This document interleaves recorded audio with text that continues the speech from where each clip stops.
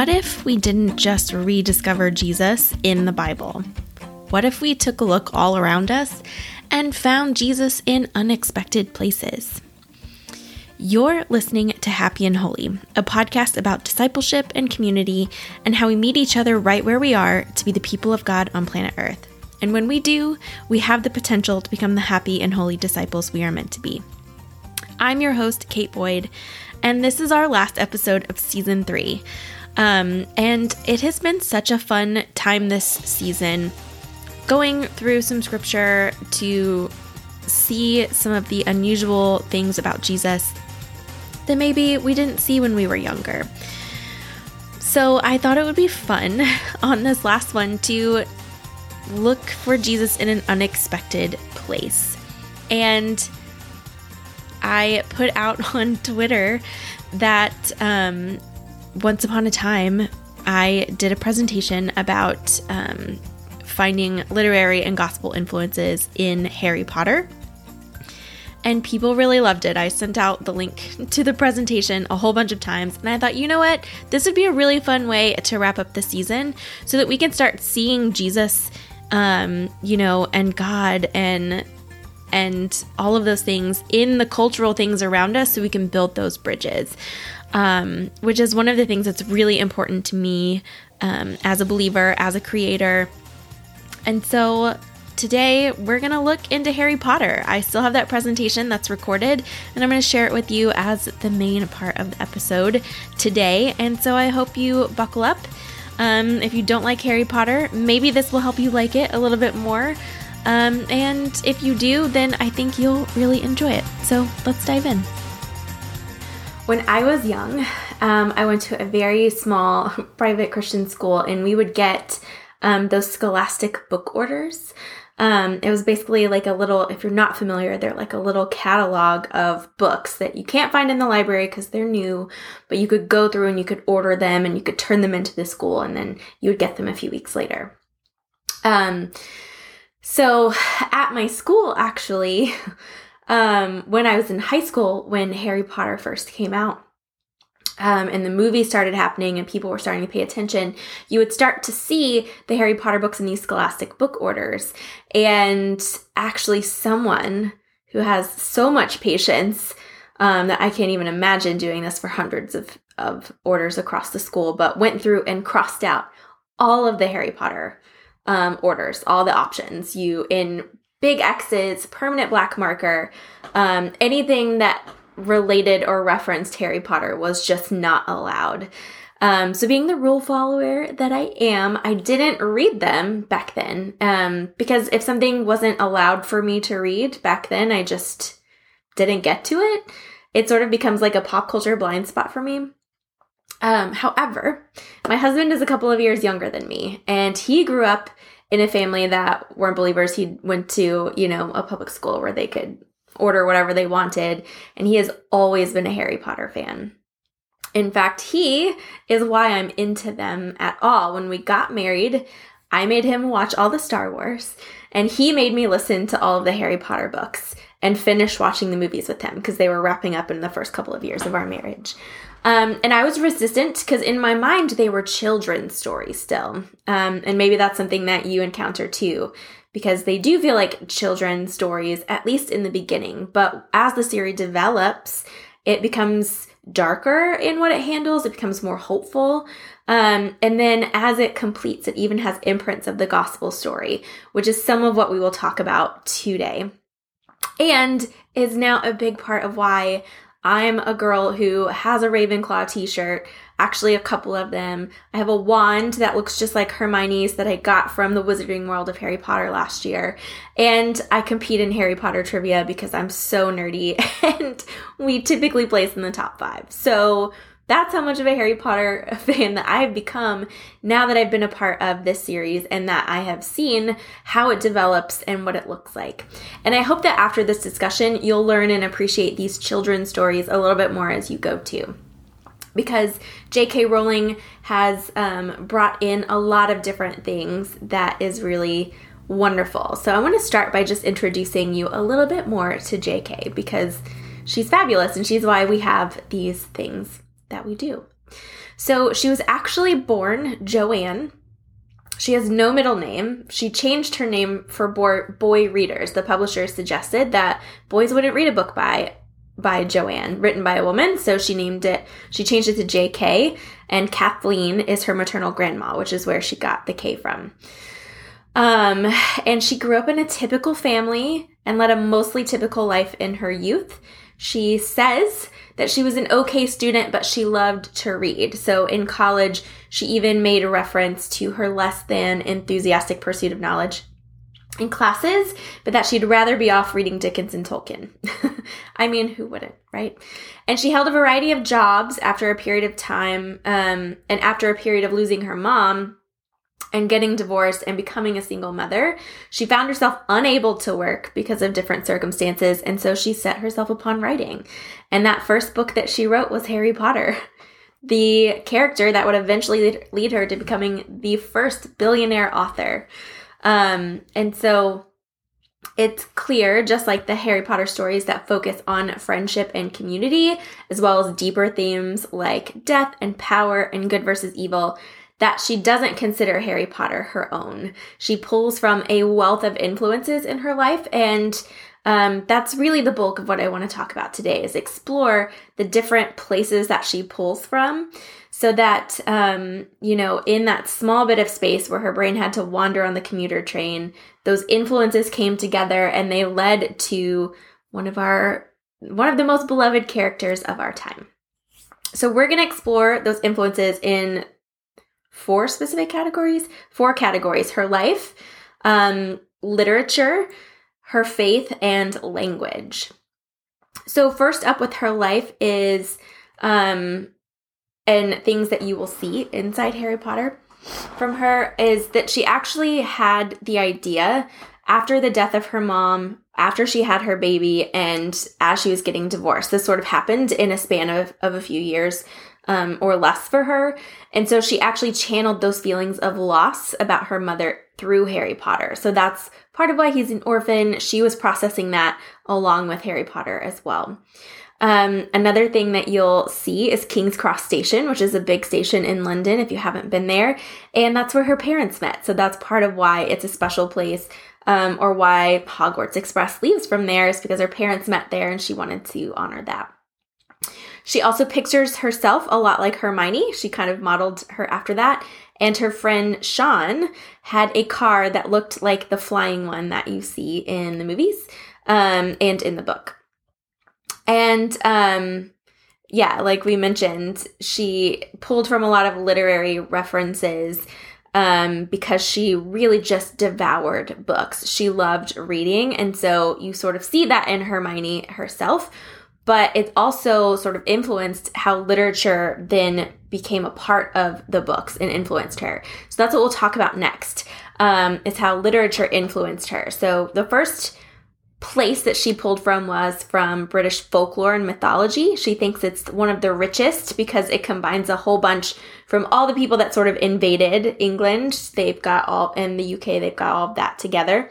And so she sort of pulled like mythical creatures and other parts of stories into Harry Potter and the mythology and the world that is created there. She was also influenced by the Iliad. Oh, I should note, there are spoilers, so if you're concerned about having parts of different ones of these spoiled for you, then I apologize, or maybe you should skip because there are heavy spoilers in this.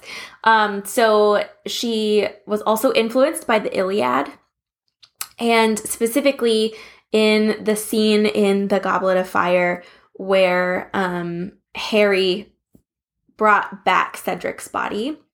Ced was very much in line with the Iliad, what she saw in the actions of Hector, Achilles, and Patroclus, and the idea of like not desecrating a body and bringing it back.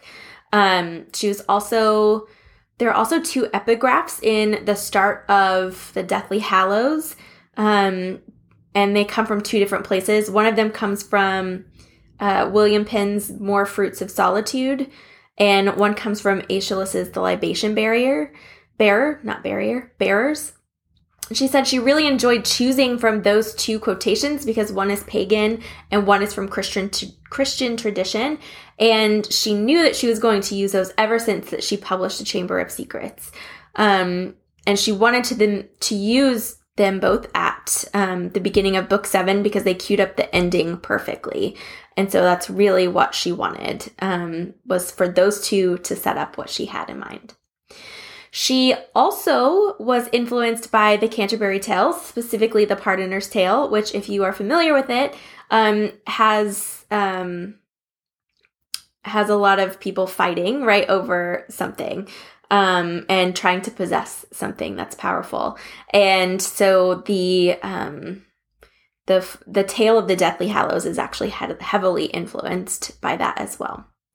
Another thought that she thought about a lot was she loved Shakespeare, and Macbeth was one of her favorites. And when it came to the prophecy that was inside of Harry Potter, she sort of hearkened back in her mind to Macbeth, wondering, what if Macbeth had never heard that prophecy? If he had never heard of that, would it have become the catalyst for the situation that happened? And so she sort of thinks that too about the prophecy with Voldemort. What if that had never happened? What if he had never heard it? Would Harry Potter be his enemy like he was set up to do? Rowling also cites Jane Austen as a favorite author and major influence. No surprise there. And she says that you can see this a lot in the Harry Potter series, which is kind of known for its twist endings and the little things that she changes up. And she stated that she has never, though she tries, she has never had a surprise ending book in Harry Potter that will ever do anywhere near as well as Jane Austen did in Emma. So there you go. That's where she really likes to pull from for those twist endings. She was also influenced by another woman named Dorothy L. Sayers. And Dorothy Sayers wrote a lot of detective novels, and she mostly pulled this from in that where she feels like Harry Potter sometimes feels like a detective novel. But there's a theory that Dorothy L. Sayers had that you should not have romantic intrigue in a detective book unless you are using it to camouflage people's motives, which she said was a very useful trick that she learned from her. And she used it with Percy and a degree with Tonks in the books as well as a red herring. She was also familiar with the Chronicles of Narnia from C.S. Lewis and found herself thinking about the wardrobe route to Narnia when Harry is told to hurl himself into the barrier at King's Cross Station. And when it dissolves, he's on platform 9 3/4, and there's the train for Hogwarts. And that's sort of like a wardrobe moment. Though she is conscious of saying that Narnia is obviously a completely different world, whereas the Harry Potter world exists within the world that we live in. At least in her universe, right? She was also influenced by The Sword and the Stone. She sees Dumbledore as kind of like the absent-minded professor, kind of Merlin mentor. And obviously King Arthur and Harry are sort of in that. So that relationship she sort of modeled off of as well. So in addition to literature, which she was clearly super familiar with, a lot of depth of literature, she was also influenced by her faith. And it may surprise some people to even realize that she has a faith, but she does consider herself a Christian. She identifies as Christian, and she currently attends the Church of Scotland and was raised in the Church of England. And in fact, she says, you know, if you were to ask her, is she a Christian? She told an outlet once, yes, I am, which seems to offend the religious right far worse than if I said I thought there was no God. Every time I've been asked if I believe in God, I've said yes, because I do.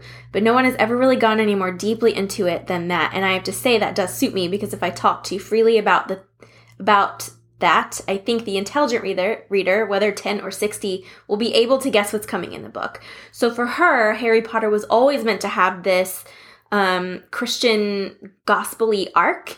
And that's part of why she, was happy that people didn't ask about her faith, but she also is a little frustrated that so many people, don't sort of sit on that same wavelength with her, or sometimes condemn the world that she's built because of the inclusion of witchcraft and wizardry.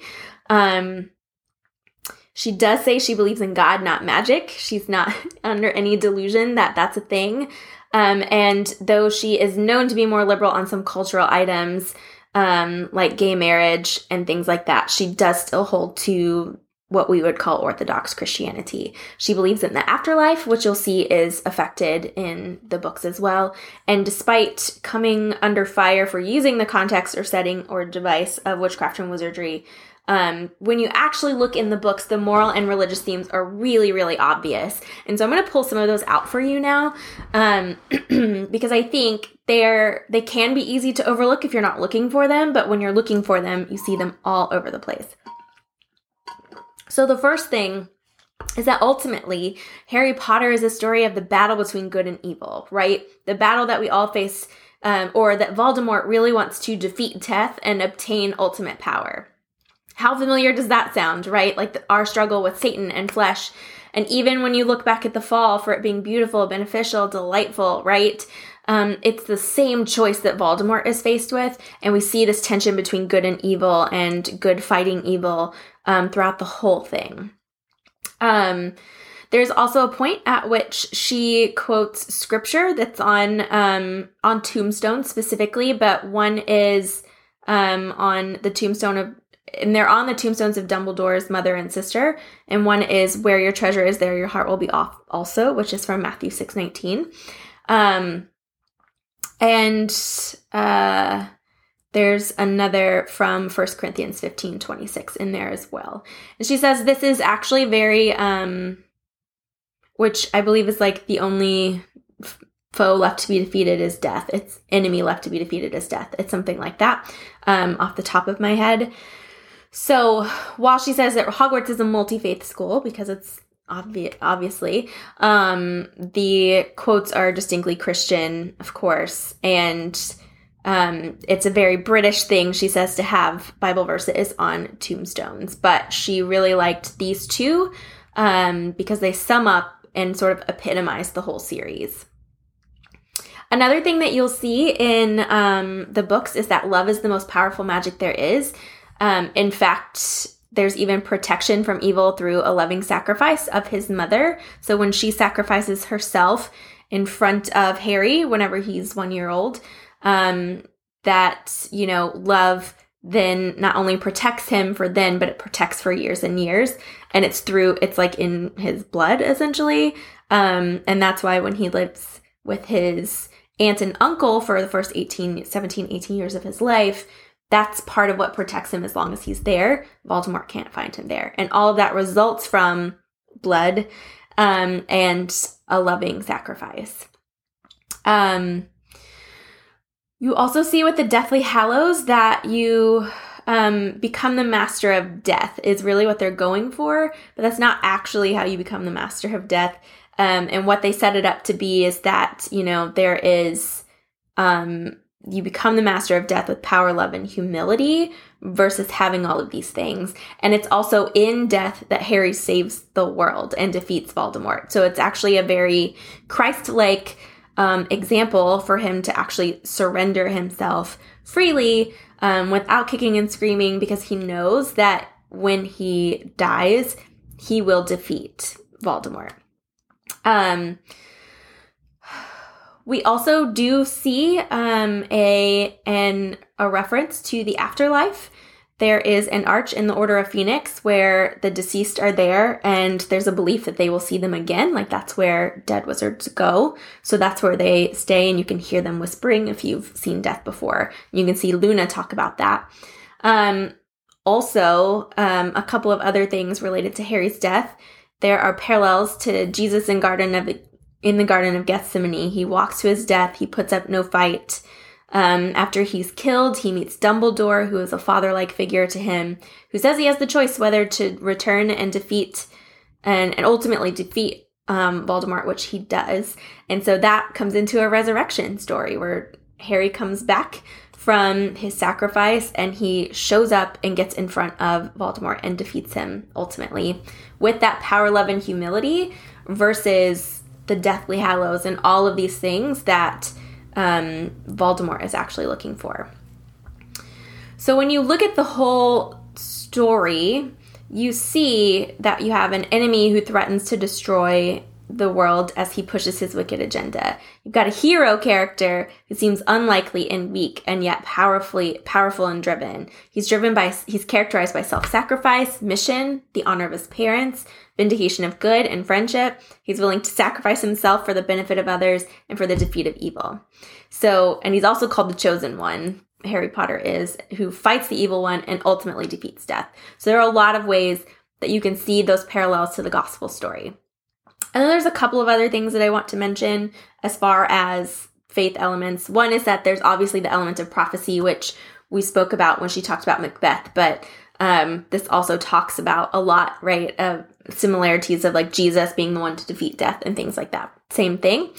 And then a Horcrux, which is, if you read Harry Potter, you know, it's how you divide your soul, and then you can, you know, you can kill one and you can still live. But there is a way to restore a Horcrux back in its place, put it together, put several back together. And the way that you do that is with true remorse and repentance.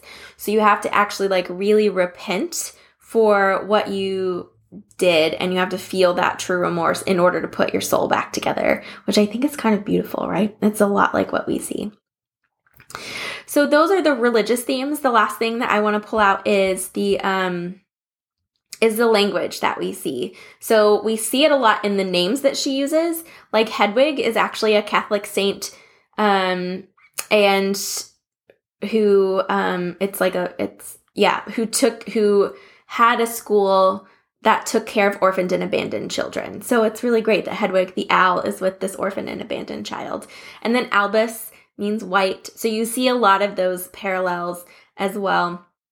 But you also see it a lot through spells. So, if you have a wand, you can feel free to pull it out at this point, and you'll see what some of the spells, they pull a lot from Latin, but she's also studied things like West African stuff and Aramaic and a lot of different things that got pulled together in here. So obviously lumos means light. So if you do that, it turns on your light, lumos. Nox means night, which turns the light off. Accio, which summons things to you. So you can say Accio pen and it'll bring a pen over to you. And that comes from the same word, to acquire. Expelliarmus, which is two words, right? Expel, so get away or, send out. Arms, armus, arms. So originally meant arm, but also means like being armed with a weapon, right? You take up arms, same thing. So for them, it means expelling the wand. Stupefy, which comes from the same, word that means to stun. So stun, astonish, or numb, is basically what that one does. It stuns them. Stunning spell. The unforgivable curses. Crucio, which should sound familiar, comes from cross, crucified, torture, and all of that is associated with. Imperio, which is the spell where you can take over someone's body, basically, and make them do whatever you want, comes from the word for power, so like emperor, but the word impero means to order, so you can see how it's sort of like to order people around. And Avada Kedavra, which is the killing curse, is actually the Aramaic version from which abracadabra came from. And abracadabra was used a lot in medical settings as like trying to, and it means literally, abracadabra means literally, let the thing be destroyed, or Avada Kedavra does. So people used it in medical settings because they thought it might help cure sicknesses, diseases. But in this case, she's like, let the thing be destroyed, the thing in front of you, which is a body. And then my very favorite is Expecto Patronum, which is the Patronus curse or charm, which, which conjures what they call a Patronus, which is like a guardian spirity thing that goes before them. And it actually means I expect or await, and then Patronum, like father. So it can mean father or guardian. And you have to have a really happy thought when you do it. So when you think about that, and they say it and it's expecting the Father. And I think that sort of echoes like what we do in prayer, right? We are grateful and we remember and we expect the Father to show up in a lot of great ways. So that is all I have for you. And I hope that Harry Potter has become a deeper and richer well for you to draw from and be inspired by for, your faith, and for sharing about other, literature and language and all these beautiful things that come together to give us a story that we all love. I hope that you found that helpful and enlightening, and I hope that you start seeing Jesus or Jesus parallels, at least, in the places that are all around you, because our world is actually saturated in it, right?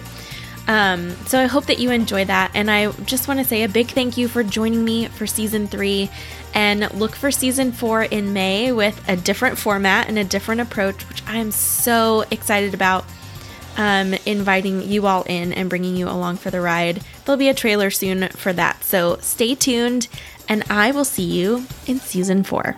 Take care.